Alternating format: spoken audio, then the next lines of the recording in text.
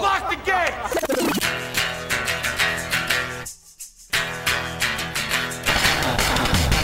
Are we doing this? Really? Wait for it. Are we doing this? Wait for it. Pow! What the fuck? WTF. And it's also, what the fuck? What's wrong with me? It's time for WTF. What the fuck? With Marc Maron.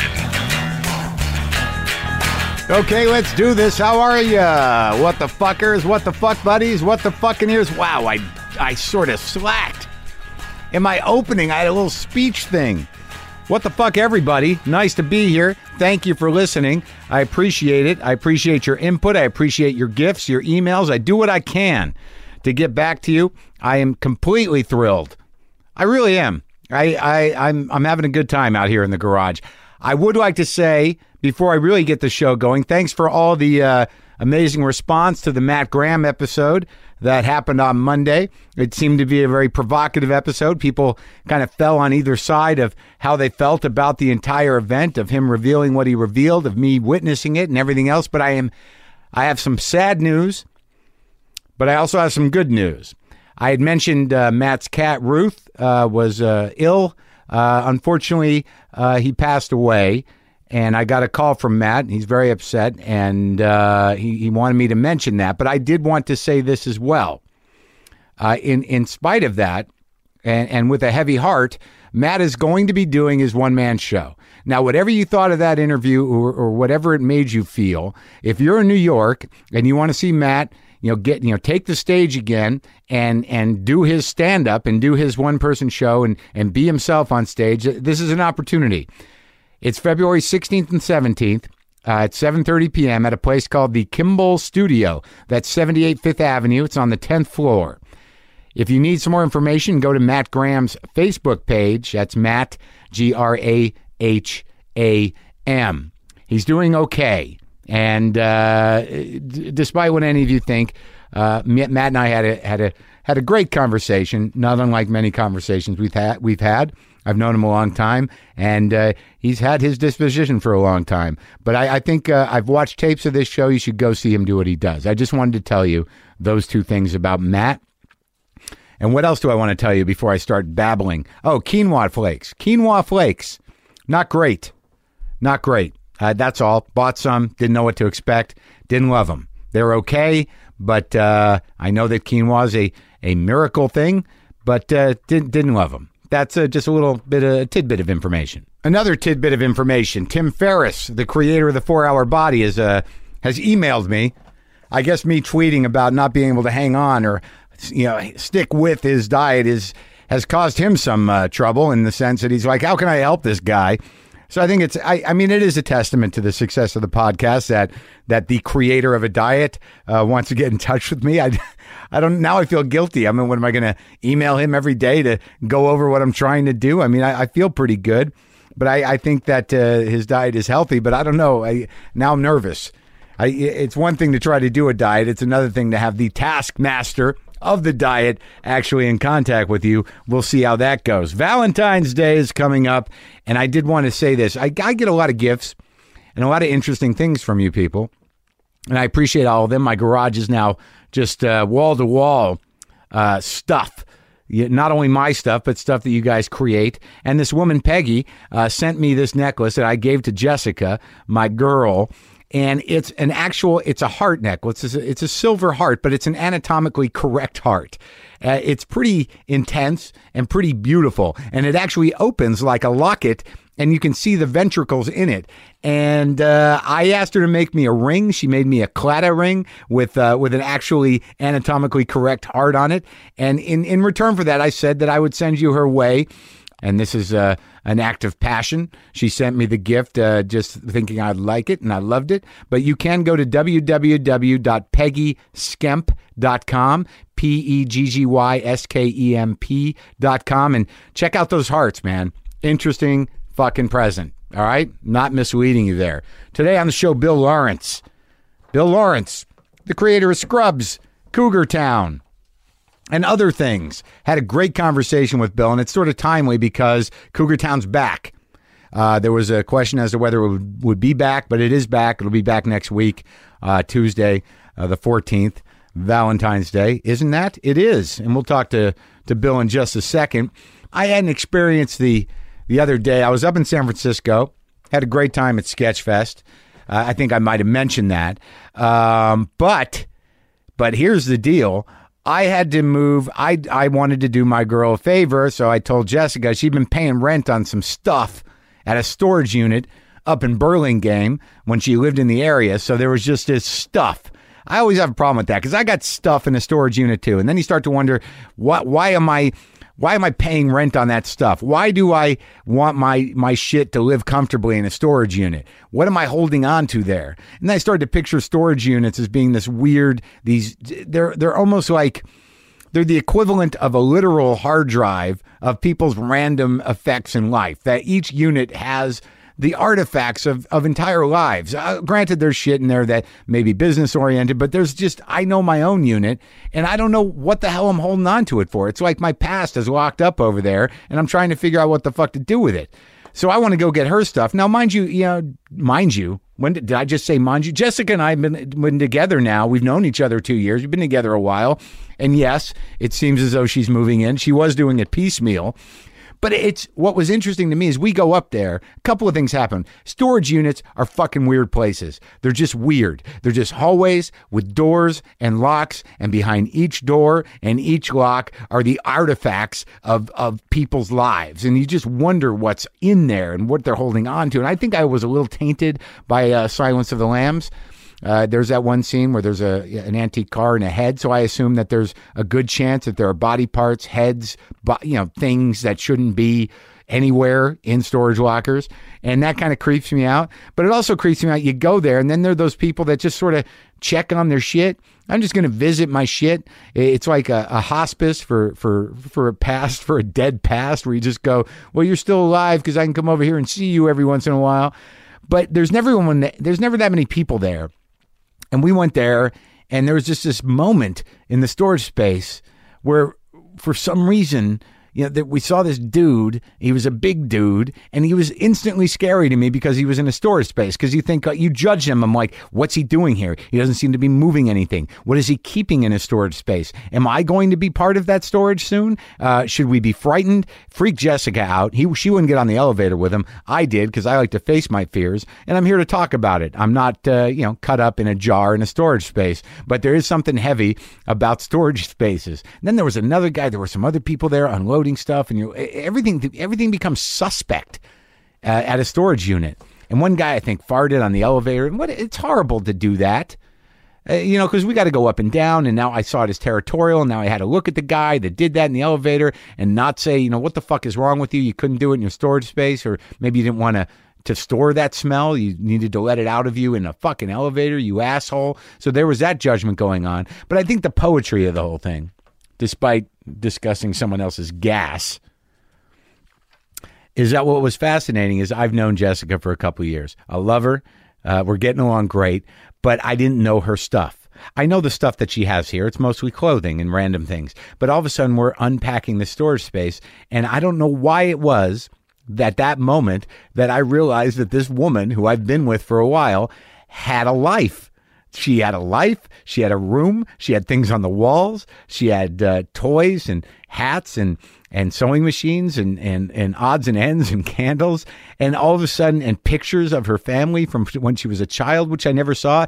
It was almost as if I thought, like, what kind of monster am I that I just take this person who I have deep feelings for, its surface value, and judge her on the clutter that is her now. And I bought her a dresser, but it wasn't enough. And then I realized, like, well, we weren't living together, so now I have to be introduced to her stuff.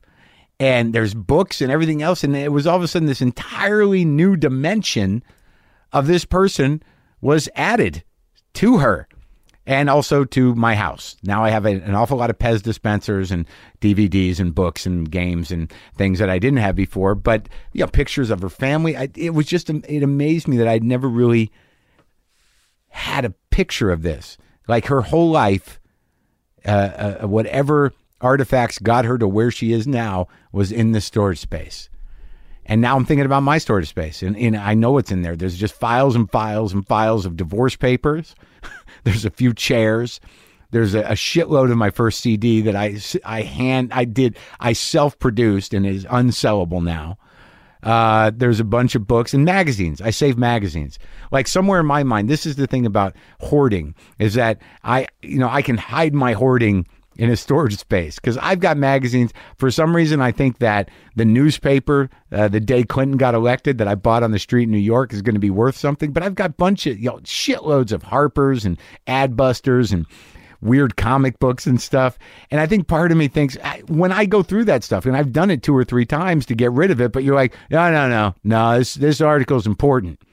And I got to save this. I'm never going to fucking read those magazines. I got to throw some shit out. But then I think about it. If Jess had thrown a lot of her stuff out, I wouldn't know her the way I do now. Just from one U-Haul drive to a storage space, she became this whole and unique person with a past, when before she was just this person that was living with me that talked about a past. So maybe I should keep that shit, for when it's important, for when I pass and people want to know. Let's get down to the nitty-gritty about the legalese involved in Marin's second divorce. It's all available. I'm paying $100 a month to keep it comfortable.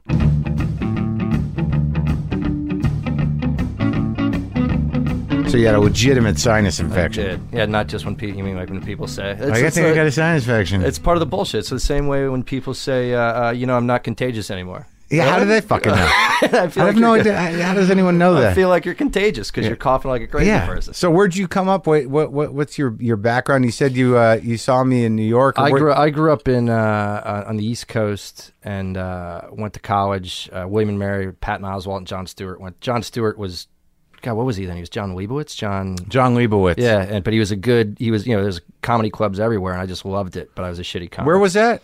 Williamsburg, Virginia. There was comedy clubs everywhere? Well, comedy clubs everywhere in the U.S. at that time. Right. Even Williamsburg, since it was a tourist trap, had the local comedy club. Patton went there too, huh? Yeah. And John. Yeah. But you're John. I'm right in between them. John's older than me. Yeah. Patton Oswalt and I are this. I think I'm a year older than him, and I don't remember ever meeting him. But one friend of mine told me I met him once, and I was a horrible douche to him. Yeah. Well, he invites that sometimes.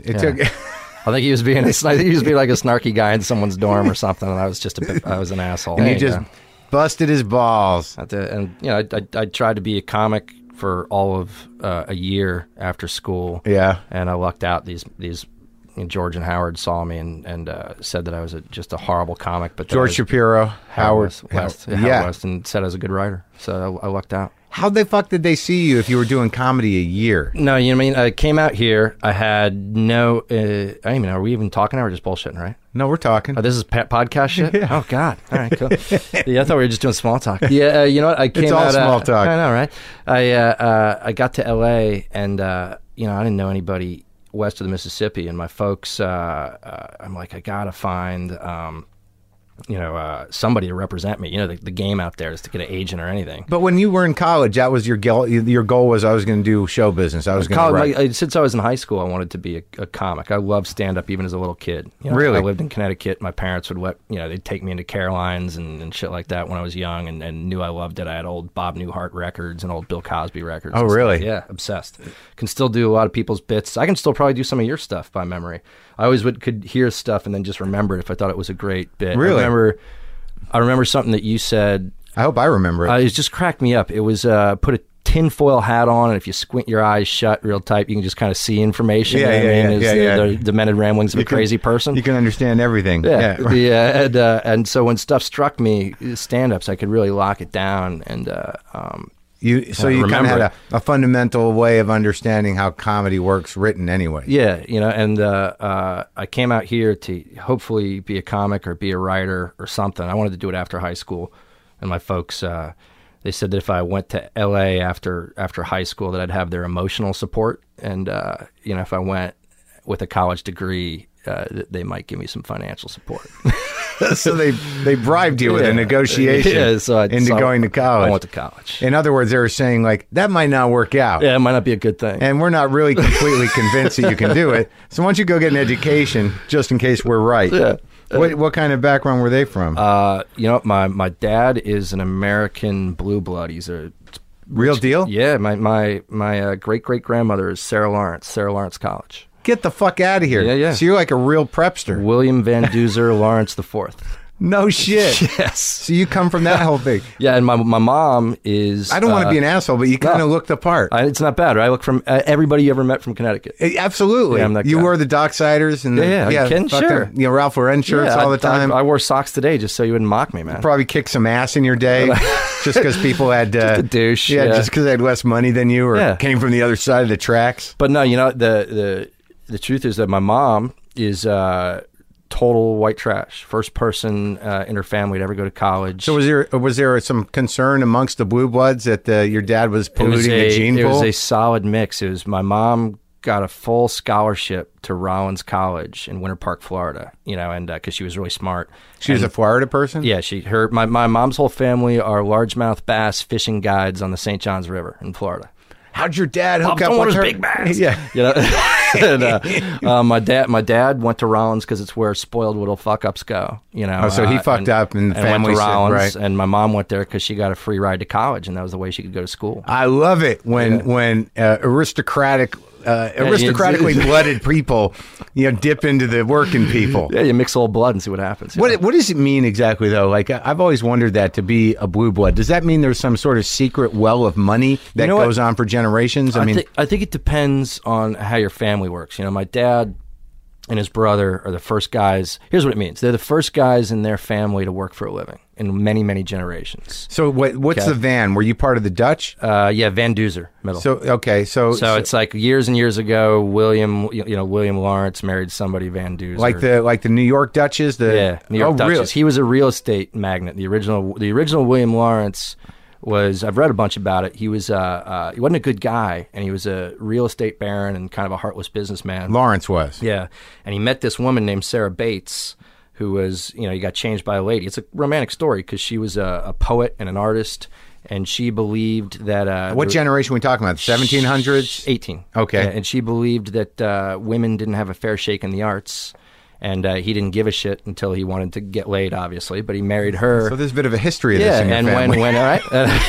And when she died, he had their estate turned into a Sarah Lawrence College, an all-girls college for the arts, as kind of a gift to her memory. Right. So the Van Duzer side, though, is that like part of that whole like kind of original pre-American Revolution Dutch landowning? Yeah. So there was arranged marriages, and I'm sure there was, man. I don't go back that far. You know what I mean? Because I barely. Do you want to follow the money? The trail. Eventually, there'll be a money trail. But so my dad and his brother, their whole thing with family dough is if you're gonna have a life worth living at all, you can never touch any family money. You know what I mean? That stuff. If you're that guy, if you're just a trust fund guy, because they grew up with those guys. All you end up doing is ending up with a needle in your arm, saying you hung out with Andy Warhol. Yeah, all my dad's friends that lived that life, none of them lived a good life after childhood. Really? Because they're complete retards. Yeah, there's no reason to do anything. There's no reason to have ambition. They just drift. Yeah, I had that with no money. That's nice. You pulled it off. Early on, I think I had a very subverted ambition. That made me laugh my headphones off. It's hard to pull off with no dough, man. Well, not if you're massively depressed and completely filled with bitterness. You're a dark comic. Well, it went away. I'm getting lighter. You are, by the way. It's what's fascinating about this show for me is the change because I told you I studied comics and just liked it, and the change in your vibe. I mean, you're still kind of have an angry undercurrent to your stand-up and stuff, but it's not as dark. Yeah, I think what happened is I just shifted into talking about what was really going on underneath whatever that angry shit was. Yeah. Because there's something about comedy that you have this weird tool where you can make people laugh and you can make people think, but you can also make people miserable. Yeah.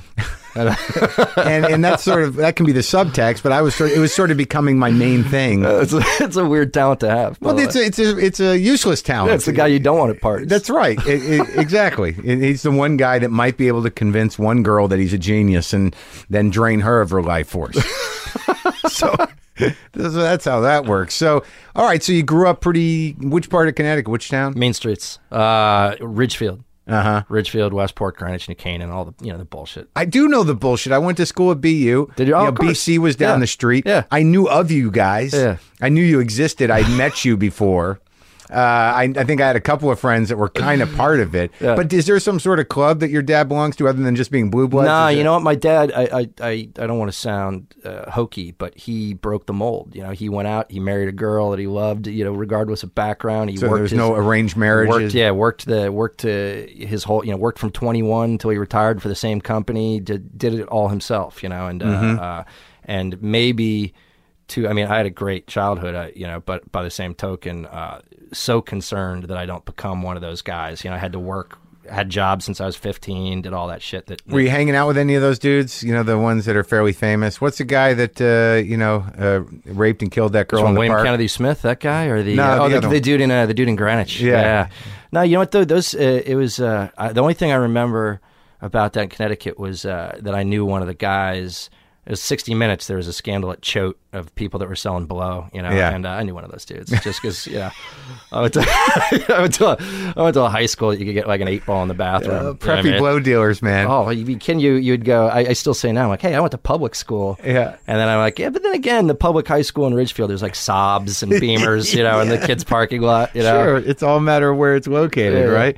Well, that's hilarious. So then that's a pretty charmed childhood in a way. I did. I lucked out. Yeah. And I've lucked out constantly, man. I have a life philosophy. Wow, this sounds like a sad story. No, seriously, I literally, everything, I annoy people. At least I acknowledge I'm the luckiest guy on the face of the earth. Everything goes my way, man. It's working out for me. Well, I mean, that's not without talent, clearly. I mean, how did you get from, I mean, you got big management and you come out here, they saw you do stand-up. Was that what happened? They saw you basically, I had a connection. The one person my mom knew from Hollywood, she was an auctioneer, was this guy that wrote for the old Dick Van Dyke Show, and he said my my agents were these guys named Howard West and George Shapiro. I don't even know if they work in the industry anymore. And, Shapiro and West. Yeah. And I was watching Seinfeld, and those guys produced that show. Yeah, I know that I met with those guys. I don't. That's a good question. But I thought your manager was George Shapiro. My managers, they were agents, and then they went to managers, but they were also producers and stuff. So I just tracked them down and harassed them. So you know, when you come out to L.A. or New York to get an agent, you have like 20 people you can write letters to try and get them to meet with you and help you out. I had one, and they were it. So I just tortured those guys until they met with me. Oh, you pestered him. Tortured him, and then, you know, How'd that look? You just kept calling? Calling, sending scripts, trying to write funny letters, sending packets of jokes, you know, It's funny that a lot of people forget that you have to do that, and that it's interesting that it helps that you weren't insecure, because like I was also that kind of person where I got a manager, and as soon as I felt like he wasn't paying attention to me, I'd call him every day. Yeah. I'd yell at him. It was horrible. You gotta, though. Yeah, I know. have to. It's the weirdest. I mean, so many kids come out here thinking like, I'm going to write something, or I'm going to perform, and that's going to happen. And the job is really getting somebody to sell you. You know? Right, and just getting them to pay attention to you. Yeah, I know. Because I'm here. I'm fucking here. Yeah, you're not the only guy. Like I know comics. I introduce them to somebody. They're like, "Yeah, I called him. I never got word back." It's like we have to call him 5 times a day until they're like, "What the fuck does he want?" Yeah. And then go, "I'm here. Let's do this." I teach a little bit, and I tell kids that at there's Writers Guild and some colleges and stuff. You teach college kids? Well, I go, you know, it's a cherry gig, man. You get to go in and be a Hollywood guest lecturer. You know, the Writers Guild, they have this showrunners training program or a writers training program, and one of the things you tell all of them is it's not mean spirited, but you have to realize that all these guys picture you as a bag of money. You know what I mean? And you have to somehow convince them early on that you're a big bag of money and not a tiny bag of money. You know, and I remember the scam I did too. I never did that. I never had the bag of money. Scamming, man. I mean, with Howard and George, you know. And they had done Seinfeld. They were already producing Seinfeld. They had writers and comics. And what was that dude that used to work with them? The writer Richie. Do you know who I'm talking about? Yeah. Kind of a slightly heavy set, kind of intense, rambling Jewish dude. Because I met. No with way, them. rambling Jewish dude. Yeah, would you? In Hollywood? Hold on, that narrows it down to, let me Google that. Rambling Jewish dude. Oh, it's the IMDb page for everyone. I scammed those guys with, it'd taken me like a year to write 9 scripts, and I pretended, you know, I gave them 1 and then pretended that I wrote the other 8 in like 3 weeks. Yeah. I mean, I'm like, I'm a really prolific writer. I'm the type of guy that's going to be giving you guys stuff every day. What'd you give them? Just packets of jokes, material, spec scripts for sitcoms, you know. And what was your first gig? My first job, oh, God. Oh, you know what's weird is I had a bad view of how Hollywood worked, because those guys are so old and tied into Hollywood. They signed me after like 6 months. Yeah. First, they convinced me I was a shitty comic, and they were right.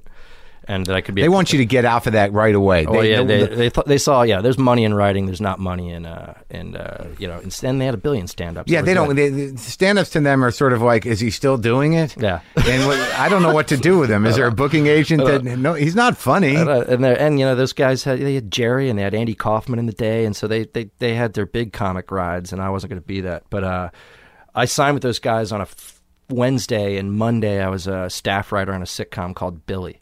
And it was, I only remember it. The bosses were really nice and they helped me. Is that a comic, Billy Connolly? Yeah, sure. Billy Connolly! Yeah, dude. Funny comic, and he had taken over for... Did you talk to him? I did. Because I'll tell you, man, I had breakfast with him once just by coincidence, and it was one of the more intense experiences I've ever had. He goes right to it. Man. I'm 10 minutes in and hearing about why he stopped drinking, and it was waking up on a plane, missing a tooth. Yeah, and you don't have a say, and all of a sudden you feel like you're being energized. You're like, I am using Billy Connolly as a battery for my life right now. Plus, I had the weird experience of when he's really going, I can't. It's not that his accent's that harsh, but I don't pick up accents well at all. Yeah, no, it's and so I'm gibberish. I'm just nodding at the right spot. You know what I mean? Yeah. I hope that was a nod moment. Following his timing. Yeah. Oh, that sounded like a beat. Oh, yeah. Sure, yeah. The only thing I remember about that gig is no one knew about that TV show, and the cast and crew gift was a jean jacket that said Billy on the pocket, and it had a heart dotting the I. Yeah. And that's my name. You know what I mean? And the guy's like, hey, here's your present. I'm like, I don't fucking want this. They're like, people are going to think I'm an idiot. I'm Billy. Hello. Just the guy that wears his name on his jean coat. It's just so sad. There's like two things wrong with that, depending on what year it was: jean coat and name on it. And I was the wrong guy back then to be doing that stuff too. I had white hair, peroxide hair. Oh, really? I was trying not to be Connecticut guy. Yeah. So you're anti-Connecticut guy and just like classic Hollywood douchebag guy. Classic Hollywood douchebag, cliche, partying too much. Yeah. And what year was that? Shoot, 1991. So then, okay, so you go from Billy, which obviously didn't last. Nah, but those guys, I lucked out. Every guy I've worked for, people make jokes that Hollywood is full of dicks, and I think that every business is full of assholes, but just Hollywood, they're higher profile. Yeah. Most of the people for me really helped me out and championed me. And so that guy, those bosses hooked me up with my next job. Those bosses kept going. I'd say the downside was I got fired off of every job I had until I created the show, pretty much. Really? Yeah. For what reason? You were a staff writer? You never were the head writer? I got fired off of Friends, The Nanny, Boy Meets World. I think that those might be badges of honor in the big picture. I hope so. You're doing all right. I mean, why would you get fired off of Friends? Did you piss off? I just like in my fantasy, like, Schwimmer comes in and says, I'm not going to read this shit. Yeah. And you're like, fuck you. No. Oh, damn it. I didn't have... I thought I could do things better. I didn't have the amount of respect that I think a young kid should have for the people that are actually paying them a lot of money to sit around and write jokes. So you were a dick. I was a little bit dicky. That's great. Yeah. That's great. And see, I like it when dicks succeed. It makes me happy. I regret it because Friends, I don't think I was being a bad person. I was just being a snarky wise ass to somebody in charge. And to get fired, and then literally overnight that show is the cover of Rolling Stone and just absolutely everywhere. And sounds like you had a slight it's an epiphany. Yeah, you had Titus syndrome. Chris Titus syndrome. That's where you just piss off the wrong people and you're fucking shut down. The best thing about that show is there's the two bosses. The one that fired me just kicked me to the curb. The other one was nice and thought that I had gotten a little bit of a bad rap and set me up with my next gig with this guy Gary Goldberg. And he had created all these TV shows, and he mentored me, and we created Spin City together. All right, well, let me ask you a couple questions about television. Now, you must have been a good writer, or you wouldn't, because I often tell comics now, because I seem to be Professor Comedy sometimes, and I get a lot of emails from dudes. And when I started, it was like, all I wanted to be was a comic. And quite honestly, I couldn't do anything else. Yeah. I mean, when I watch Breaking Bad, or even when I watch... It's a great show, by the way. But it's one of those things, like with Scrubs, you did something completely new, I think, for television, for live for people television. Yeah. And it's like there's some... I look at things and I'm like, I don't know where the fuck that comes from or how you do that. So I know I can't do that. Was there a part of you with this rebellious spirit that thought that the shows you were writing on were shit, or that TV was shit? I know you don't want to. No. I got no problems being honest. Look, the some of the gigs I thought that I didn't have that level of respect for, like Here's an example of a show I wasn't on, Family Matters. I thought that show sucked. I never wrote on it.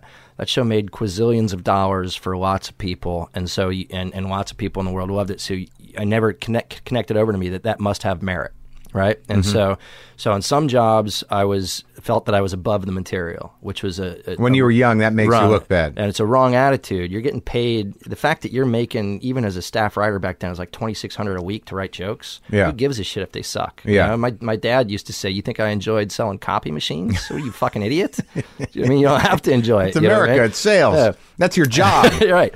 And then the Friends, I actually thought it was a well-written show.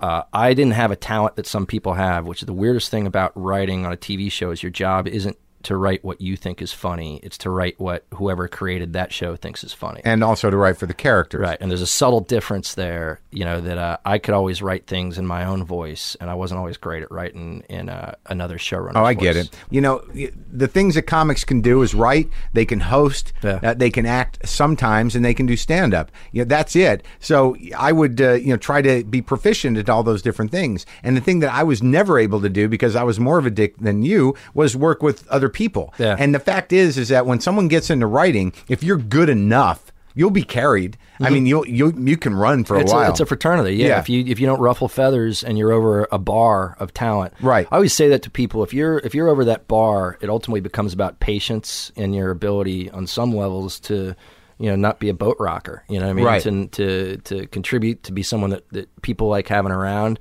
and you can make a career, out of that. And then the next step, you're right. I think the next step to creating shows and stuff is, I don't want to sound self-aggrandizing, but it becomes less about the funny and more about structure and having like some kind of vision for a world, which, and I certainly don't put myself, I'm embarrassed because I feel like I'm talking about myself, but you said Breaking Bad, for instance. I look at that world and I'm like, that is fucking awesome. I couldn't come up with that world. I don't know how he structured that world. I want to believe that he's got an end plan, for Walt, that he knows where that show ends. Well, I just talked to him. I just talked to Cranston, and it became very clear to me that he did have a general sense of what was to happen. Yeah, like a beginning point and end point. But it seemed like a lot of the middle was still open for kind of creativity. Well, I think that's what's cool. If you do ever equate television to art, you have to let the characters and the work kind of own where it's going to go next. You know what I mean? Because even what you picture in your head, it changes the second that there's people saying those words. And well, talk to me about that. So you co-created Spin City. Yeah. Gary, as cool as Mike Fox wanted to get back in TV. And he really liked. Talk about a fucking hero, dude! I saw him on Curb Your Enthusiasm, and what a dude, man! He's such a good guy. It's like the humility of just having that horrendous problem, and then also sort of like owning it and working within the comedy of that. That's fucking profound. He changed. Yeah, I think that you have these seminal experiences when you come into entertainment or any industry that shape who you are as a guy. And for me, the first time that I worked with an icon or, an idol of mine, for him to be actually the guy that you'd hope he'd be. Yeah. That's such a gift considering how many Hollywood stories you're going to hear of like, hey, I finally met so-and-so and he's a douche. Yeah, you know what I mean? And Mike was just a great dude, and he wanted to do a modern sitcom, like Friends or, with lots of scenes. As a grown-up. But he wanted Gary there to kind of, make him feel safe, and Gary's a great showrunner, and so Gary plucked me out of, I was 25. He plucked me out, and we created the show and wrote the pilot together. It was unbelievable experience. Yeah, Gary Goldberg sent me to showrunning camp. He taught me how to do all this stuff. I didn't know how to do anything. I didn't go to film school. Now, what does it mean to be a showrunner? It means that you're not just the head writer. You edit the show, you do final cut, you put the music in, you cast it, you talk to the actors at rehearsal. You're in charge of the direct. Yeah, you get to be king shit. Yeah, it's like director of a movie, and you get to do everything. And a good showrunner is in demand always. You can work forever if you can show that you can pull it off, because it's a weird skill set. Because it's not just you went out there to be a funny writer. And if you have the weird ability to do the other things without making everybody hate you and without hemorrhaging money because you're always behind, it's you can work forever. So then, like your jobs are really how to take the script, integrate the story, decide what needs to be cut. You're almost you outline it. You do the final draft usually yourself. You take it home on the weekends and do a pass to try and make it sound the same. You cut it. You pick the songs. When you walk down, if the director has made it so it's not funny, you say, this joke's going to be funnier if you put these two people here. You know what I mean? And you do, it's a great gig. You do everything. The only downside is it pulls you away a little bit of what you got out there to do in the first place, which is write funny shit, you know? But it gives you a whole other skill set, and it's probably a lot more work. And the reason that it's in demand is there's no training ground for it. It's not that you have a special innate skill necessarily. I mean, some people have an acumen. Right. But Gary... I remember because he spent the first 2 years, he would be like, this is how you edit a show. This is how you talk to actors. They're all fucking crazy. Talk to them like this. This is how you do. How do you talk to actors? What's that? You like children? One of the biggest gags. That's good. One of the biggest gags ever was he's always, I asked Barry Bostwick, who's a great guy, once what he thought about his character while we were trapped in Gary's office. And like 2 hours later, Gary's like, never fucking ask an actor that unless you have an escape plan. You know what I mean? He's like, you got to ask him shit like that on the move or while you're getting in a cab, you know? Because he's like, they've thought about it. They've thought about it way too much, you know? And I remember thanking Gary. I didn't know why he was teaching me how to do all this stuff. I'm like, what a benevolent dude. And then, like, in the second year, he said, because he never moved from L.A. to New York. He was just there back and forth. And during the second year, he said, hey, you think you got it? And I'm like, yeah. And he's like, all right, I'll see you around. like, oh, now I understand why he's teaching me to do this. Yeah. So he can just sit and watch the money come in, and you can do the work. So that was on for what? How many years? Six years. Yeah. And Sheen was on that towards the end, right? Yeah. Mike was only going to do it for 4 years. It was a weird experience because it was my 20s, and we knew going in, just Gary and I, that he was ill. And oh, really? He was at the beginning of that? Yeah. Part of his plan. I mean, this is how, ahead of the curve that guy was. He knew. He had big plans. He knew he was sick. He was going to do it for 4 years. He wanted to syndicate that show. And he knew already that he was going to be kind of a public voice for Parkinson's eventually, and that he was, he could have told you early on that the Michael J. Fox Foundation was going to absorb the National Parkinson's Foundation and be the main thing. He knew it was going to be a big deal. So we knew he was 4 years and out. And then we had to cast somebody else after that, and that was Charlie. And how was Charlie at that point? Lovely dude. I got to tell you, man. I love laughing at this train wreck shit usually. Yeah. And this is the first time I've ever had the experience that when Charlie first came on there, I only met him once or twice. Yeah. Because I'd left, and he came with his dad, and he had just gotten really sober and clean, and saw it as his first time. Yeah, saw it as big second shot. Yeah. And because of that, behaved impeccably as the nicest and kindest guy to cast, crew, and writers, and was treated in kind. Yeah. And so it's the first time I've seen one of these kind of burnout moments that I haven't been able to enjoy it with the rest of the people. The dark comedy of it really makes me sad because there's a off button that went there somewhere. Yeah, I agree. Did you watch the roast? Yeah. And did it hurt you? It's fucked up, man. A lot of stuff made me laugh. But then the only thing that hurt me was if you're an introspective guy, what am I laughing at? You know what I mean? You know what I mean? Which is, it's tough. What does it indicate about the culture of television and American culture in general that it's not so much that there are no lines. Yeah. But to what where's the cutoff between entertainment and just being fucking mean evil? Yeah. Don't you think it's a snowball rolling down a hill though, man? Because with Charlie, I feel too that when you see on a mass level that it's okay to laugh at the meanness of this, I think it bleeds into other things that you're suddenly allowed to laugh. There's no real end to it, and it brings up issues. It's not even political correctness. It's just fucking decency. Yeah. That do we need to fucking hurt to feel? Yeah. I mean, are we that numb? Okay, because like I've said lately that the only real edginess is honesty. Mm-hmm. Because that makes people uncomfortable, and people don't really know what to do with it. Yeah, you say what they're really thinking. Like to talk to somebody about this specifically would make them uncomfortable. I'd be okay with it. Yeah. Right. And then that's weird, but there's something about meanness that reveals a rawness that sometimes can provoke an emotion. But when it's done like that, it's like, I don't know, man. I've been spiraling about this because there's a great documentary on about Bartman, about that Cubs fan, and how abusive that entire city and the media was to that kid. Wait, I don't know the story. You got to watch it. You'll love it. But it's basically the Cubs were finally going to have their chance to win the World Series, and this kid reached over on a foul ball and tried to catch it and knocked it out of the Cub left fielder's glove. If Moises Alou, if he had caught it, the Cubs would have won that game and arguably won the World Series. Right. Instead, he knocked it out of his home team. He's a huge Cubs fan. Yeah. Out of his, the player's glove. They went on to lose that game and be knocked out.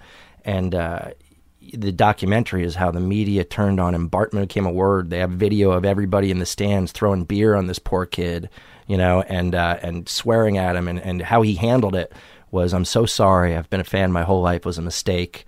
And just owned it, and yet even this young innocent, they didn't drop it, and they didn't let it go. That city and the people, and he became a pariah there. And it was literally a documentary. How old is he now? I don't know. I would say probably got to be 40 now. Did they talk to him? No, they talked a lot about him. You know what I mean? And it's so they couldn't get him for the interview. It's a sad story. So they could, if he's not in it, they could. It's got media people basically saying, it's something.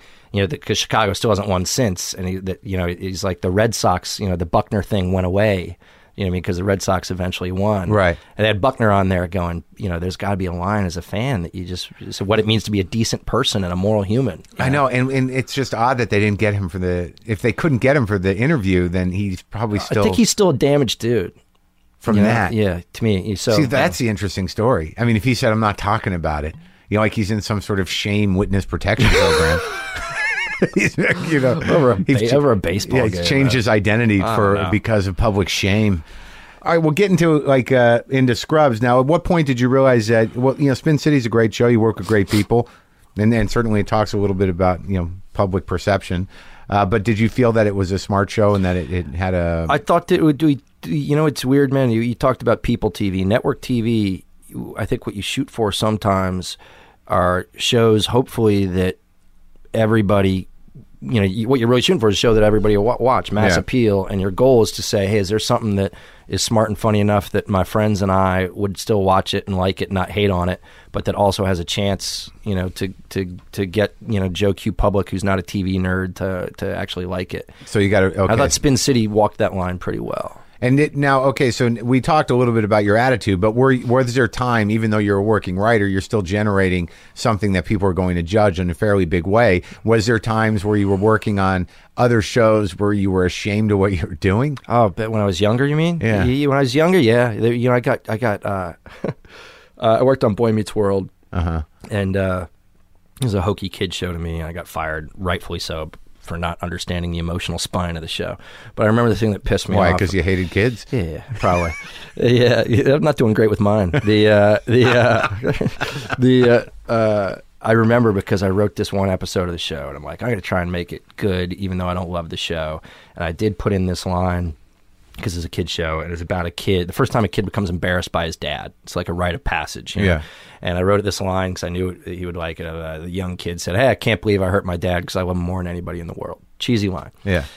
The showrunner took that line, and he had that kid, he became a theme for the episode, so he had that kid say it like 9 times in the show. Like it became the thing that the kid says. The callback. So that when it went on TV, back then there were still message machines, I came home and my machine was like, you have 27 messages. It was all my fucking idiot friends, that I grew up with going, can't believe I hurt my dad. I love him more than anybody in the whole world, dude. Hey, Bill, just wanted you to know I can't believe I hurt my dad. I loved him more than anybody in the world. And it just sent me into a rage spiral of friends. Huh? Like, what am I doing? This sucks.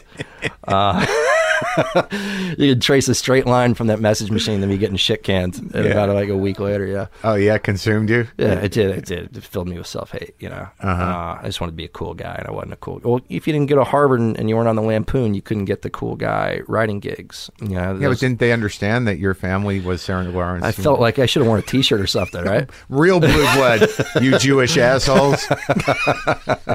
It's weird how we've taken an anti-Semitic turn, but I'm okay with it.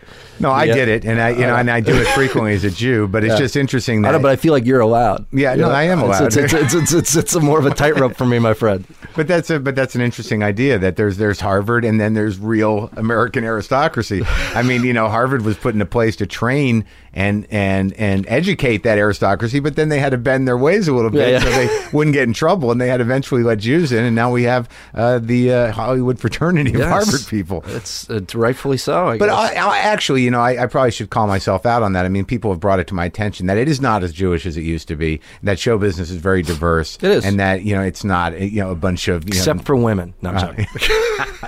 That's probably true. I would say it's the toughest road in TV still. TV writing for women. Yeah, but there's a few. Yeah, I mean, no, there are. I just think that it's. I think the deck's still stacked against them. So Scrubs was, I think, by most people's assessment, a groundbreaking show in structure. Thanks, man. Do you feel that? Was there a way that what was the inception of of sort of detaching from a straight ensemble and making it a little fucking wild? Yeah, I'll tell you the cool thing about Scrubs, and you've been kind of building to it, was I never thought it'd be on TV, and I just thought I'd write it because it was a weird show. I had a buddy that I went to college with. He's one of my closest friends. His name's JD. And when we would have a beer, hearing him talk about his first day of work, like as scary as anybody's first day of work. Is he a doctor? He is. Oh, okay. Yeah, as scary as anybody's first day of work, except you're responsible for people living or dying. You know, was insanely interesting to me. And then he's the nicest guy in the world. Seeing him get darker and darker in his humor, showing up somewhere. He's like, I was able to make it on time because luckily this dude kicked on the table before I had to operate. That stuff. It's just work. Yeah, it's just work. I'm like, that's a good TV show.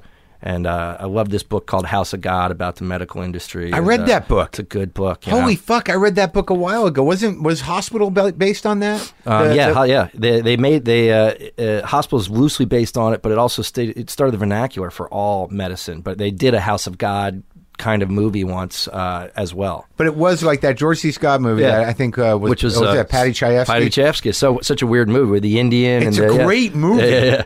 And, because my father's a doctor. So and I remember when that movie came out, I was a kid, and he went and saw it, and he interned at that fucking hospital. No way. At Metropolitan in New York. Yeah. And he said it was just like that. And I'm like, it can be just like that. That's what I loved, man, because my wife's dad was a surgeon at Lenox Hill, and he was like, it was that fucked up. It's that fucked up. The people dynamics. And I'm like, I'm going to write a weird show. It'll never be on TV.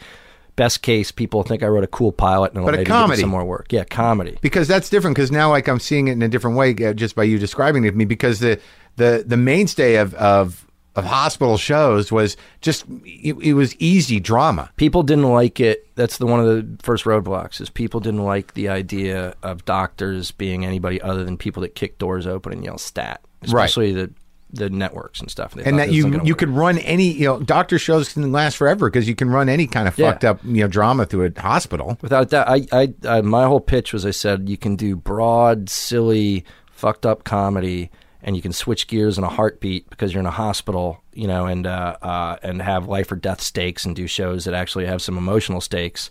And they didn't believe we could do it, but they were cool enough to give us a shot. I don't know how it happened. It was a very weird situation. I don't know that my father had a great sense of humor, but they become very practical about things that would be horrifying to regular people. Without a doubt. And like in talking about the sort of weird humor of, I knew a guy that was in medical school, and him and his buddies took a dick out of the pathology lab, like an amputated dick, and brought it to a baseball game and threw it in that trough urinal. Yeah. Just didn't watch people react to it. I'd say I find that shit funny. All right, I really do. All the medical stories we did in that show are real. Even the pilot, and it was something that I remember because the network said this is bad for your hero. You have a hero character on the network show. My buddy JD, who's a cardiologist, he's a cardiologist / heart surgeon now. He said on my first day, when you get a code, whoever's the closest first into the room runs the code. Yeah. And he's running into a room of some patient that's having a heart attack. And he's like, as I'm running, I realize if I get there fucking first, I got to run this thing. And he's like, so I stopped and hid in the closet. Oh my God. And I put that scene in the pilot. It's still in it. You know what I mean? And he's like, because there's other doctors coming. So it's not like you're going to let the guy die. It's just like, I was not ready to do that yet. And the second that was in a TV script, the network was like, this is the guy we're supposed to root for. He's hiding. Like, I know. He's 23. Human. Yeah. He's 23 years old. He doesn't know what he's saying. And you sold him on it. Yeah. Well, that's you made an amazing balance, but there was also sort of like departures into weirdness. That's what I like. I think, I don't remember, like, it seems that a lot of shows now are doing a little more of that, where you can sort of detach from the integrity of the ensemble to just serve comedy purposes. That was a comedy writer wank that actually worked, which was had been shows with voiceover before, but it was a passive voiceover. It was like a narrator. Yeah. This is what happened, and then this happened, and then this happened. Right. You know? And I said, look, man, if you're going to do a voiceover, wouldn't it be fun to do somebody with a weird, fucked up perspective that gave you the excuse to do all the, smoking pot jokes that comedy writers sit around and riff on for hours and never get in shows. Right. And so that was part of the pitch for me. It was, that there's a first-person narrator, but everything is slanted towards his worldview, and you get to see what's going on in his brain, and it's an excuse to depart completely, do you know what I mean, from reality without ever compromising the drama or the story that was going on, because it's fake. It's just in his head. It gave us an excuse to do insane shit. It's just opened the doors to comedy writing. Yeah, and I don't think people had done that yet. You saw it on animated. Yeah, but no, that's all animated is. Yeah. You were inspired by The Simpsons, or without a doubt, I was inspired by MASH and The Simpsons for this show. MASH is the only TV show I'd ever seen that combined comedy and drama, and they flipped a switch. The second they got into the hospital room, it worked. And The Simpsons, as the world expands, it just got weirder and weirder. You know what I mean? And they brought even the secondary characters all had a point of view and something funny to say. And the non sequitur stuff, it just it killed me. I think it's probably, if not the best comedy ever written, one of the top 5. Yeah, if you can lock into the animated thing. I'm kind of weird. I don't. Cartoons tough for you, yeah. A little bit. Yeah. I don't know why. Not for you. It's I love them.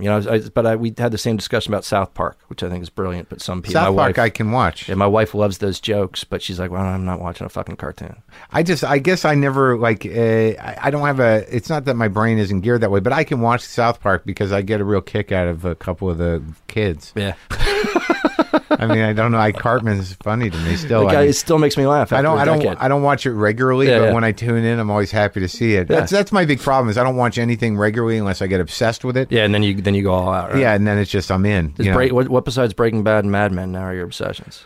Well, I watched the shit out of The Wire. Yeah. I mean, but it was I waited till it was all done. And I rented it, and then it was 3 episodes a day. I was like some sort of. I was a crackhead for the show. Yeah. I couldn't sleep, and I had to go through that. I did the same thing with The Wire. I tried it on TV, and I couldn't do it. It was too hard. Well, because if you missed one episode, I'm like, what the fuck is happening? It doesn't seem like anything's happening. Yeah. And I think I watched 2, and I'm like, there's nothing happening. Yeah. And if you don't watch it like you read a novel, you're fucked. Yeah. I don't know what I'm sort of obsessed with the show Chopped, and I'm not proud of that, but I watch it constantly. Look, you're tapping into something I like too, which is my big pet peeve is people that take great pride in saying they don't watch TV, or especially like writers that say I would watch TV all day if I really I get paid to do it. I'd do it all day. I got a girl who's I think was brought up by television, literally. Yeah. I think she's my girlfriend, yeah. And because of the way she grew up, she basically relied on television for any sort of emotional support. So she's there all day long, but she watches House Hunters. I don't know why, but people like people do it. I mean, maybe it's a sort of a hint. Yeah. I'm like, this place is fine. I mean, why the pressure? I get it. All right, but I find I watched a bit of. I kind of liked Intervention, but those kind of reality shows, I get to a point where I don't know if they're exploitive or helpful. Like, to me... Yeah, Dr. Drew's rehab thing, I watched that a little bit. It's the same thing, though. I can't do that because I don't like the celebrity thing, because it doesn't look like, as earnest as it may seem that they're trying to help people, if you have a bunch of, strange, kind of completely egocentric disasters... they know in their hearts that this probably ain't gonna work out. Yeah, and they're watching to watch the car crash. And when you watch something like Intervention, to me, as a guy who's sober, I was like, they should make a library out of this.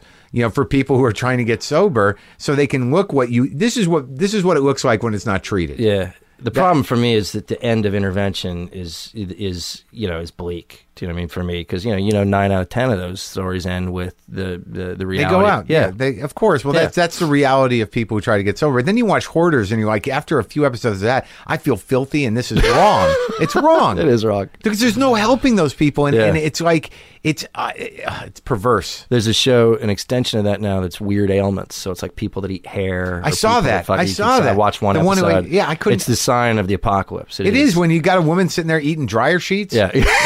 And by the way, you're settling down maybe with like a takeout pizza to watch that. Yeah. Shit. And she's just sitting there. It's like, I can't stop. It makes my mouth feel fresh. I'm like, it's fucking chemicals, and you can't. But I tend to get locked into certain things, but I don't have a schedule that lets me to do it. That lets me do it, and I don't like. I TiVo things sometimes. I'm not consistent with it. I don't know where people find the time. What are you on? I'm obsessed. I got locked into. I've seen all the same shows, but I got locked into Game of Thrones this year. I thought it was fascinating. Yeah, and I don't like. It's weird too because I don't like that fantasy shit usually, and there's dragons in it and magic and stuff. But, you know what impressed me? I think I got hooked as a TV writer. That they set this Sean Bean, big movie guy, up as the star of the thing, and then 3/4 of the way through, spoiler if you haven't seen it, they fucking kill him. And I'm like, that is just so ballsy. You know, so that hooked me to say, what are these guys doing? They're doing something bigger than just a TV show now. Right. You know what I mean? Because that's the type of thing that if I try to do that on a network, they would think you were doing a practical joke. Yeah, because they're not willing to gamble. No. Yeah. No, it's like, hey, we got someone that people like that they're going to tune in for, promote them, until they hate and then we're going to cut his head off. I'm watching that episode, right? And I'm like, well, this is going to be interesting to see. He's going to get his head cut off. It's going to be interesting to see how they get out of this. And then they don't. I'm like, no fucking way. They did. Yeah, so I got hooked in. And well done. I didn't lock into Boardwalk Empire. You know, I watched Curb. You know, by default. You know, I end up watching it because I like it. I like the people on it. What else? You gotta have the weird experience that I have, which is watching TV when you know somebody either in or involved with every show. Tempers it a bit, makes it. Well, it's very hard for me to cross over into knowing. Like I get like with Louis, I know Louis well, and I love what he's doing, and but at the beginning, to see him evolve as an actor, because comics are innately self-conscious, And that's what makes them different than actors. And actors are sort of, for the most part, empty vessels that, when you talk to, you're like, really, there's nothing? And some of them, I agree with you. I agree. When I watch Louis, I'm like, I saw he's thinking about something else. Or I'm very sensitive to the nuance of how he is. How he's a person. Yeah. But I don't know what it's like to have that on a writer's level. I want to be a fan. You're constantly in the situation. Hated you like it from your buddies, and I want to be a fan and watch everybody that I like stuff, and I know that that sometimes things working or not working or no fault of your own, but it's complicated. The Louis thing that I'm intrigued by, what turned me off at first is that because I love him as a comic, right? You can't be a fan of comedy and not love it, right? But more than most shows, when that show's credits come on, it literally is like written by Louis C.K., starring Louis C.K., edited by craft servicing by Louis C.K. Transportation for all people involved was provided by Louis C.K. Right. So initially, even though, man, I respect it that he's grabbing it and doing that, and it's a great fucking show. I really like it. I had this weird, this is a bad thing to say, but I had this weird reaction of why does he need to do that? Why does he need to say all that stuff? Because it's like a pet peeve of mine. Was like, right, there are writers out there that even though they have staffs, most every showrunner takes a staff writer's draft or someone else's draft and then rewrites it on the weekend to make it sound like what's in their head. But most people don't then. Well, I think that, for him, I think... But he's doing everything. I think he really is. And that, I think the way he pieces it together in his mind is they actually function as short films. And he's working with, to his credit and kind of amazingly... when I knew him as a comic and he was making his first short films, he's using the same cinematographer that he used 20 years ago. That's very cool. And he's using the same set deck that he used 20 years ago.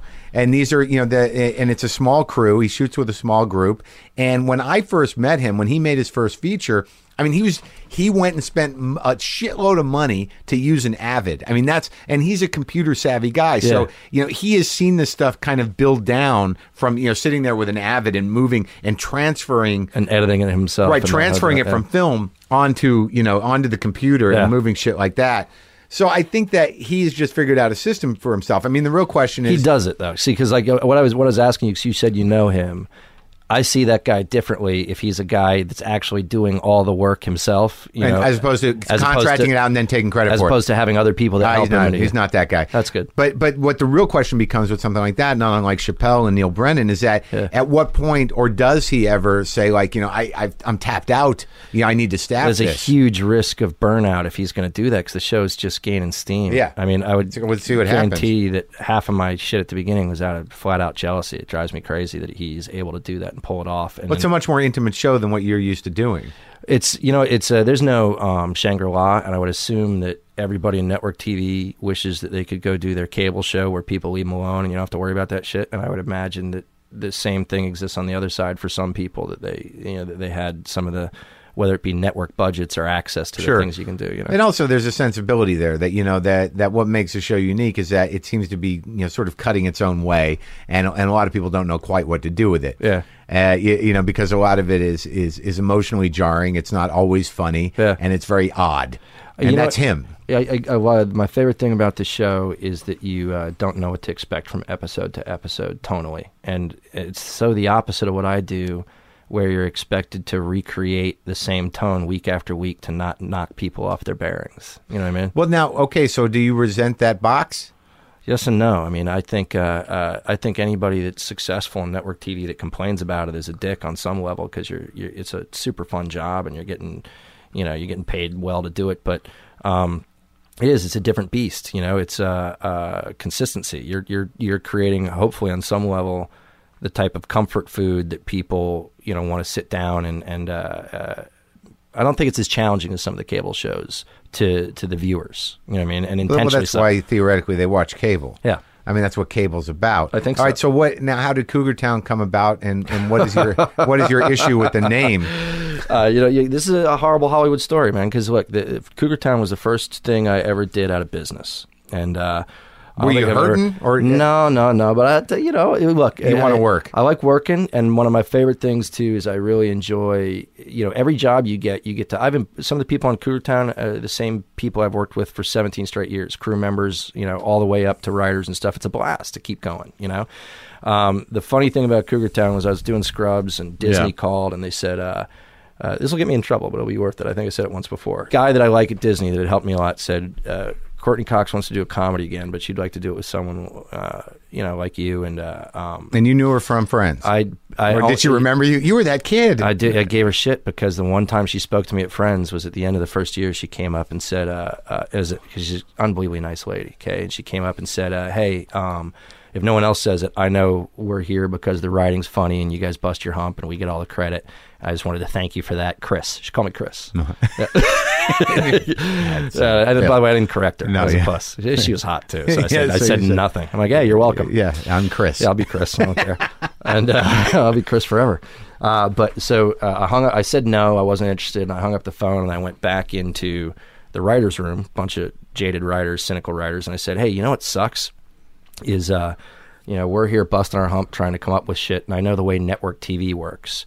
If I was to go in, this is just a joke. I said, if I was to go into the president of ABC and say, Courtney Cox is going to do a sitcom when she gets divorced at 40 and goes back and fucks a bunch of younger guys, and it's going to be called Cougar Town. I said, I wouldn't have to say anything else, and I could sell it. And then it became a joke for like 2 weeks because we were like, yeah, and in between scenes, a fucking animated claw will pull the scene off this. Wow! They'll pull the scene off the screen, and we're just mocking it. And then it literally at about the 3-week mark, I'm like, should I do this? And a smart younger writer on the show who saw an opportunity, his name's Kevin Beagle, and I liked him. He's like, I'll fucking do that with you. I don't care, man. I'll do it. I'll do it with you tomorrow. Yeah. You know what I mean? And we went in and pitched it to ABC, and I literally said what I just told you. And the president of ABC at the time said I could totally market that and sell it. And to us, it was just a big laugh, and yeah, we were thinking, hey, maybe we can make some campy fucking show that we won't want to kill ourselves, about, and that'll be like Megan Mullally and Will and Grace just out fucking having a grand old time. And we tried to do it, and we just hated it. And Courtney didn't like it either. Why? Because Courtney, for whatever reason, the color of going out and chasing young tail and fucking them and finally having her 20s and her 40s, it did not wear well on her, as an actress.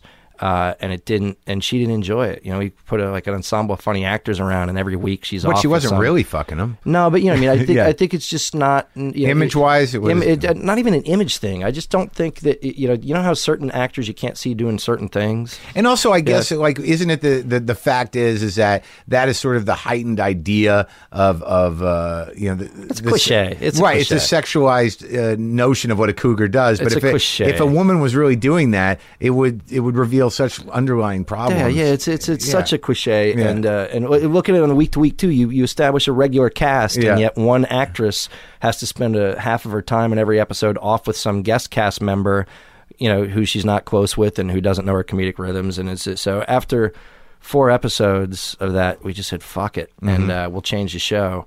And we decided as a group that the show was about how adults while away the time. And it's basically... As they get older. As they get older, yeah. Drinking wine and shooting the shit. And tried to change the title, but we were in this weird position that the very reason I knew that the show would sell was why people came and checked it out at first. It was a noisy title, and the network promoted the shit out of it. It becomes a self-fulfilling prophecy, so they wouldn't let us change the title. And it became... The only thing we could do is from that point on, all the title cards on the show, we take shots at it. It's the worst titled show. And it's not about it. She hasn't. It's called Cougar Town. I think this year's premiere is her getting engaged to her 44-year-old, boyfriend.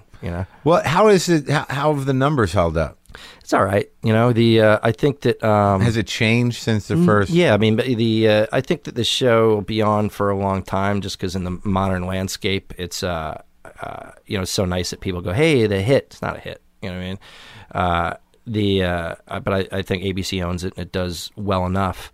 But we certainly, I always make at least one giant mistake every TV show. And I certainly blew it at the beginning of this show because the people that turned in and saw and felt the same thing I did, some of them didn't come back. So we had big numbers right away.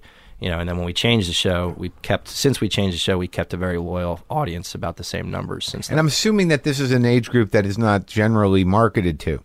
Yeah. I got sort of obsessed with Men of a Certain Age because I thought I love that show. It was so emotionally solid. Yeah. And then I started to think, why are they taking it off? It's because it's got nothing to do with anybody they're interested in selling things to. Yeah, you know what? I lucked out that our 18 to 49 rating is high enough that the show's going to be on for a long time. But you're right. It's put it this way, it's a weird position to be in that I know that I probably would not have been able to sell a show called Midlife and say it's about what a bunch of adults that live in the same cul-de-sac do to spend the time once they're in that long stretch of your kids are grown and you just work and hang out. Yeah. And even if I had been able to sell it, it wouldn't have gotten the plum time slot. And it wouldn't have gotten the huge promotion. Right. And I called it Cougar Town, and now I'm stuck with it. Well, what? Why don't you change it? Change the title for 4 reasons. We've been given. I'll tell you something interesting. They gave us the option this year of changing it, but here's the first year, the second year of the show, they wouldn't let us change it when we tried to. You could call it Sad Fuck Fest. Exactly. Call it Midlife. Yeah. Call it the drinking age. Call it anything. You've thought about it. I know, dude. They wouldn't let us change it. They wouldn't let us change it. Sunshine State. Yeah. They wouldn't let us change it because it was on after Modern Family was working. So they're like, number one rule of network television: don't fuck with something that's working. And the biggest reason, though, is our show gains a full ratings point in that silly demographic that no one, that 18 to 49, it doesn't matter, in DVR, and same day plus 7.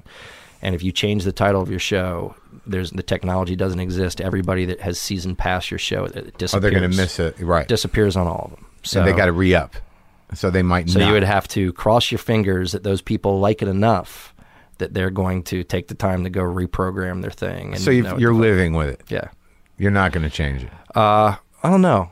It fills me with self hate. By the way, does it really fill you with self hate? Here's why. Can I tell you why? It's not what the show's about. It's a bad, hacky joke, and it always was a bad, hacky joke. And I'm actually proud of the show itself. I can't tell you how many conversations I've had, first of all, with people who are like, I'm not going to watch a show about older women fucking younger men. I'm like, it's not that. But here's an example. I got to see Jane Goodall speak. It was just rare at a little dinner party. She came to a dinner party at Courtney Cox's house. To talk about gorillas? Yeah, she was talking about, she's fundraising, obviously, but it was super cool. I brought my daughter, and my daughter. How old are your kids? I should know that. My daughter's 11, and but for her to see this woman, and it was cool as shit. And then this guy came up to me, and this is when I'm already pissed off that I'm like, people still think that this show is about that, and it's not. Some of my because they don't watch it. Yeah, some of my friends, I'm like, check this show out. You'd actually like it. It's a bunch of middle-aged folks drinking wine and fucking around. This guy comes up to me and he goes, hey, I work with Jane. I actually run the Cougar Fund. It's a Cougar Preservation Fund. Yeah. And he's like, I'd love if you guys can ever throw us a shout out just on your title cards or whatever, because we're really doing important things to save those animals. I'm like, of course. And he's being nice. He's like 77. Yeah. And he's like, I love the show. When you're trying to be nice to someone, he's like, I love watching those older gals chase those young guys. I see a lot of that in my life. I'm like, fuck you. You know what I mean? Because Fuck you and your animals. Because in my head, I'm like, you've never fucking watched it. Don't try to be nice. It's not about that. Just say thanks and walk away. Yeah. You think it's about that because of the shitty title, but it's not about that. I did say that. I said, hey, thanks for watching. Yeah. Glad you like the show. Glad you love it so much. You didn't quiz him on anything. All those older women fucking younger men, I could kill you. That's what burns, man, is I liked, everybody that says that. So your self-hatred, if you have it, it comes from being, misunderstood or trivialized. Cheeseball. Yeah, it's a cheesy title. I knew it. I made the joke of it, and now I'm stuck with it. And at every moment that I have when someone goes, oh, what show are you doing now? And I go, Cougar Town. And they go, oh. I'm like, and they don't even watch it. No, man. And so, I liked the Scrubs had a slight cool factor, and I dug it. And by the way, you know what the big bullshit is? I've heard all these people, some on your show, that pretend A, not to read stuff about themselves, and B, that it doesn't affect them. It's bullshit. Okay, like I'm supervising a young writer's project this year, and I was psyched because someone wrote an article about it, and I went on. Of course, I went to the comments, and there's like 8 nice ones about him, and then 9,000 ones that say I'm a untalented douche. Oh, fuck. You know what I mean? And which is fine, because in the scheme, but I can't be that guy that goes, hey, I don't care. I always care. I was trying to be a comic once. I want people to love me so badly. But you know why that one hurts though? Is because and someone brought this to my attention, but I sort of realized it myself, is that if they hit the thing that you hit yourself with, you're fucked. Yeah. Like if they're like, there's nothing worse than comments that make you go, I guess I kind of I am kind of when it fraud always gets me. Right, so it honors your criticism of yourself, yeah, and then you're like, they see me. Fuck them though. Fuck, it hurts, man. You know what? You as a comic and actors here, they get it more. But what I'm obsessed with is I think that there's a future in television that writers can brand themselves, and maybe there's a reality, especially since TV is such niche. Viewing people have that kind of fanboy habits, that you can get to a point that what you're selling is not, hey, look, Joe Schmo stars in my new show. That it's like, hey, it's a new Vince Gilligan show, right, or it's a new whoever show, and people turn out for it. The double-edged sword is the second as a writer that you go, hey, it's important to put my name out there. Yeah. You open the door to the shit that you've never dealt with, that comics and actors and real public figures have. Right. I'm not equipped for it. I hate it. Yeah. It's horrible. So you're a sensitive guy. It makes me want to vomit. I just want to be, I just want to be liked, man. It's my biggest weak point. My wife always says you're a pussy because you care so much about people that don't matter. Like your wife says it to you too. Yeah. That's good. So she just feeds. She's a hard ass. So then you walk away going, I'm a pussy too. My wife is the heavy. And by the way, and when those things come out, if my wife sees me reading them, the next day there'll be a comment from a random person, and it's always her. She's like, fuck you.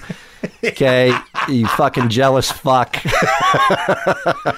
Well, I mean, okay, so you got this show, you're happy with the show, but is there, like, because I talked to a buddy of mine yesterday who I hadn't seen in 15 years, a director, but he made this very sort of weird declaration to me, and I hadn't really talked to him, and I know what he's done.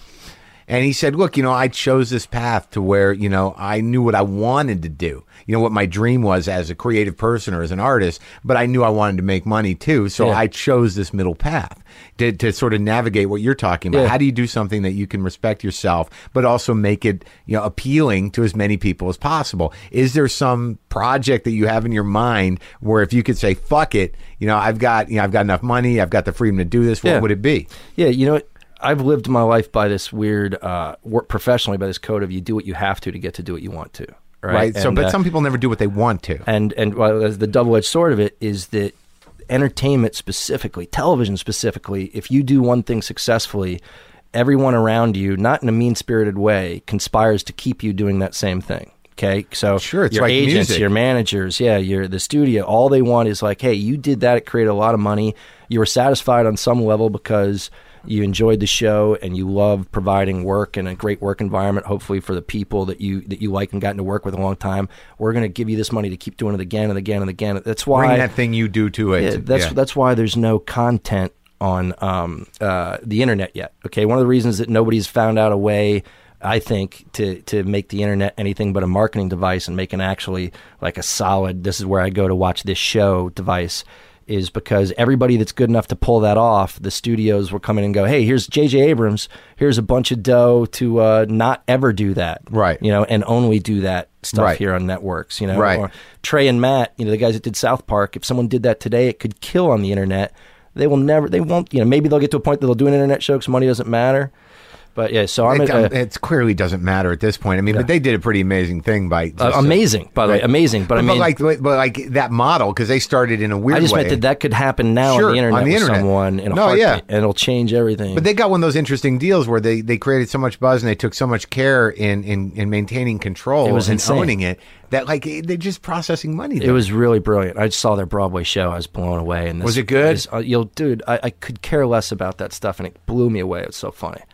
Part of the experience, especially being a comic yourself, is sitting next to mom and pop Broadway showgoer. I was next to a couple, had to be mid-60s, and the first song, starts as one of the early songs starts as kind of a Hakuna Matata Lion King ripoff. Yeah. And the refrain comes, and it's African villagers singing about the real Africans. I want to God tries to fuck me in the mouth, ass, and cunt. Yeah. And seeing how those people next to you react, who probably saw Annie a couple months ago, they loved it. I mean, to me, I was like, this is insane. But anyways, to answer your question. The other thing is that you've been married. I've been married. This is my second marriage. This one's worked. I've been married for 12 years. I was married once when I was really young for 10 minutes. But you got 2 kids? I get 3, man. Yeah. But you live your life to your means. You constantly adjust, I think. And so the only way you get to that place that you can go do what you really want is you got to draw a line in the sand. And what I mean by that is I signed a 4-year deal with Warner Brothers that I know that the people that are paying me, and rightfully so, it's a business, are paying me to do the same thing for the next 4 years. And I had to talk to my wife and talk to my friends involved in business and say, this is it. Do you know what I mean? That I'm going to do this 4 years. And I get a lot out of it. I'm not complaining. I love working with the people I work with. My greatest fun now is when you get to start a younger writer out and maybe help them through the system, when, in a nice way without fucking them over and stealing their money and stealing their ideas and shit. But if you don't say, 4 years from now, I'm not going to sign any more deals, and we're going to change our life accordingly so that we aren't living as if we're going to get paid like a professional fighter forever, and go do something fun, and see what happens. So this is a 4-year deal outside of Cougar Town. Yeah, I work for Warner Brothers now. Yeah, which is TV writing. When you get to the showrunner thing, it becomes like professional sports, and it's very weird and fucked up, and it's why some of these Hollywood businesses are run so poorly that you get. Cougar Town exists because I worked for ABC. I had a 4-year deal with ABC, which is you get the same salary for 4 years like you're on a sports team, whether you put a TV show on or not. Right. And if you get a show on, they charge it off. You don't get paid anymore for getting a show on. So you just sit there and you try to write a script. Yeah, and if you get a show on, you own a big chunk of it, so obviously you're trying to, but it's not like you get paid any more than if you're just at your house sleeping. So that's like a bungalow deal. You've got an office at Warner Brothers. You've got a production company over there. So Warner Brothers wants me to do a bunch of TV shows for the next 4 years. I like the people there. What do they ask for? How many scripts? I sold 3 pilots this year, so I'm doing. I'm going to try and shoot 3 new shows next year, and we'll see. One's one that I wrote. One I wrote with a buddy, who he's a good showrunner himself, so he could totally do it if it got picked up. Yeah. And one I'm supervising a talented young kid, that hopefully keep him from getting beaten up because he's right on the cusp, of being a stud.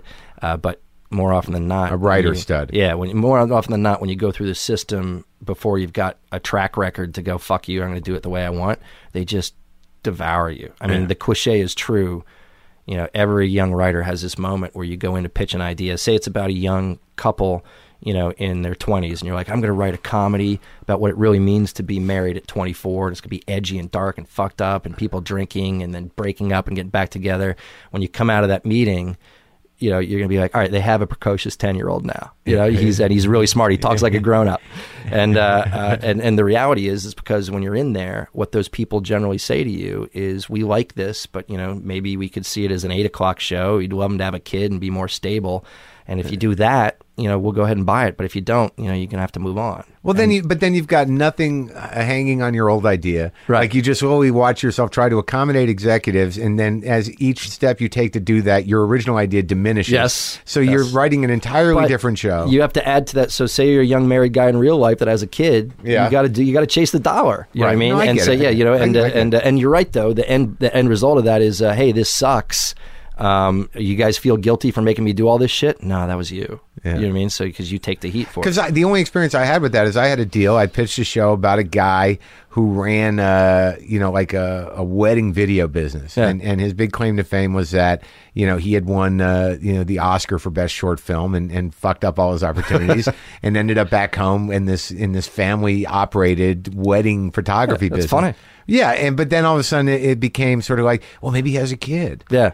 And I'm like, he doesn't really have a kid. Well, how do we bring a kid into it? And then we bring in like a kid who he didn't know he had that comes in on the pilot because he fucked a waitress. See, this kid that I'm doing, Jason Belleville's his name, is a Canadian showrunner. That would happen to him. Why does he want to work with me? Hopefully I'll help him get through the pilot process. Protect him from that. I have a support crew, and then I'll go, we're not fucking doing that. Yeah. Yeah. Well, that's good that you're helping people out. But but it's not selfless, dude. I mean, there's come on, he's your guy then. Yeah. I hope to Gary Goldberg him someday. Hey, you get it now, dude? Okay. All right. I'm gonna go try and write theater. Because that's the end, man. I love theater. I love really? Yeah. What you would write musicals or what? Musicals and plays. I joke about it. All who are the your time. playwrights? I'm a huge Tom Stoppard guy. I was a David Mamet guy for a while. I liked the percussive style and shit. Sure. But Tom Stoppard's the stud. Yeah. And then I pride myself on being the straightest guy that can probably sing Les Mis in French. I know Broadway musicals. You're a latent musical guy? Yeah. It's embarrassing. My wife fucking hates them. I can't. She won't even go. I cry at them. I don't sing them. Yeah, see? That's okay. Like sometimes I write them spontaneously. Seriously? Sure. like just around the house. Yeah. I'm going to watch TV. Yeah, you narrate yourself. Yeah. But it's interesting how when you sing, how you can see how like kind of wonderfully fun it's awesome, a musical could be. Yeah, all your problems go away. Yeah. You can sing anything. Yeah, I know. It seems not as dark. Yeah, I think. Well, I haven't taken a shit in 4 weeks. That's why musicals saved the Depression. I mean, why do you think Fred Astaire and all that dancing was great? Who can watch that with a frown on their face? Yeah, if you're asking for money with a cup and you're dancing, it's a whole different thing. I suppose I'd like to do a movie sometime, but mostly just to say that I did it, because I generally feel like, it's really funny, man. In television, people are always like, hey, you got all this success, why don't you do a feature film? And if you know anything about the business, it's because doing a movie sucks unless you're not, unless you're like Scorsese or somebody that has the power to control it. It's just getting money, just a process of getting off the ground. On a TV show, you get to do final cut, write it, cast it, choose the costumes, pick the music, and do everything. And then you go to the first time I almost did a movie, it was just a horror show. It was everybody second guessing you and giving you shit about every little thing, and you see how things get dumbed down and how they end up sucking. All right, one last question. Why is every episode named after a Tom Petty song? I have roots in rural Florida, and the guy Kevin Beagle does too. So we set the show in Florida. And we literally just did it because we dig on Tom Petty so much. Isn't he great? We thought it might be a way. Check this out. We thought it might be a way to connect us to him in any way, shape, or form. Because I'm a lifelong fan. I think he writes the ultimate pop song. Okay, and they're great American songs. It's like towny poetry. He is a guy that does not get his due, right? And he really doesn't. The direct line from that, Wall Street Journal calls me up and asked me to comment on a piece they're writing about Tom Petty. So that's win number one. Yeah, and then it finally came to fruition. Literally 2 weeks ago, he's using a stage right next to ours to rehearse. The Tom Petty and the Heartbreakers are rehearsing for a gig that they're doing in Cabo. I think it's like a private birthday or wedding gig or something. And I immediately, being a suck ass, got a In-N-Out burger truck, for our crew, and said, hey, knock and tell them those guys, all their fucking guys, can do it too. And then, by the way, total high school. They're rehearsing, and I'm holding the door open to listen. And a big old security guy comes out. He's like, "Get the fuck away from the!" He's like, it's like, I'm like, "Hey, sorry, man, I was just trying to hear." Right, and then literally 10 minutes later, Tom Petty's having a burger. And he's like, are these the guys that name every episode of their show after me? He's like, get them over here. Yeah. And they can come in and watch us rehearse. Oh, shit. I know, right? And the same guy that just almost scared the 19-year-old piss out of me is like, which one of you fuckers is Bill Lawrence? And I'm like, you know, and I get to give him the smug look as I walk in. He's like, Tom says you're cool. Does he? He says I'm cool. And I sat in there. So that's why, literally that moment is why they're all titled after Tom Petty songs. It was worth it. I did. It paid off. The only embarrassing thing was we're in there and they're practicing, and at the end, Tom Petty is like, hey, should we rehearse Free Fallin'? And by the way, I'm supposed to be like an invisible fly on the wall, and I'm in the back going, yes! And he's like, no, you know what? I think I know that one. We're going to get going. Oh, fuck. I don't think I was supposed to talk. Yeah. Was he a good guy? He was a great dude, man. Oh, man, because I love him, man. I love him. He couldn't have been. He was definitely stoned, but he's a good dude. Well, yeah, I think he does that. I think he likes the weed, yeah. Yeah, and he liked so many good records, too. Oh, my God. By the way, he's the ultimate guy. If people aren't huge fans, then you can start rattling off songs that they like that he knows. They're always, that he did. They're always amazed. Yeah, those are all the records, all of them. I mean, I didn't quite understand The Last DJ, but everything other than that, I still listen to him. Like, he's one of the guys I still listen to. Me too. Did you watch that Bogdanovich documentary? Pretty amazing. Great. I loved it. Yeah. All right, Bill Lawrence, good talking to you. Hey, Mark, that made my day. That was super fun.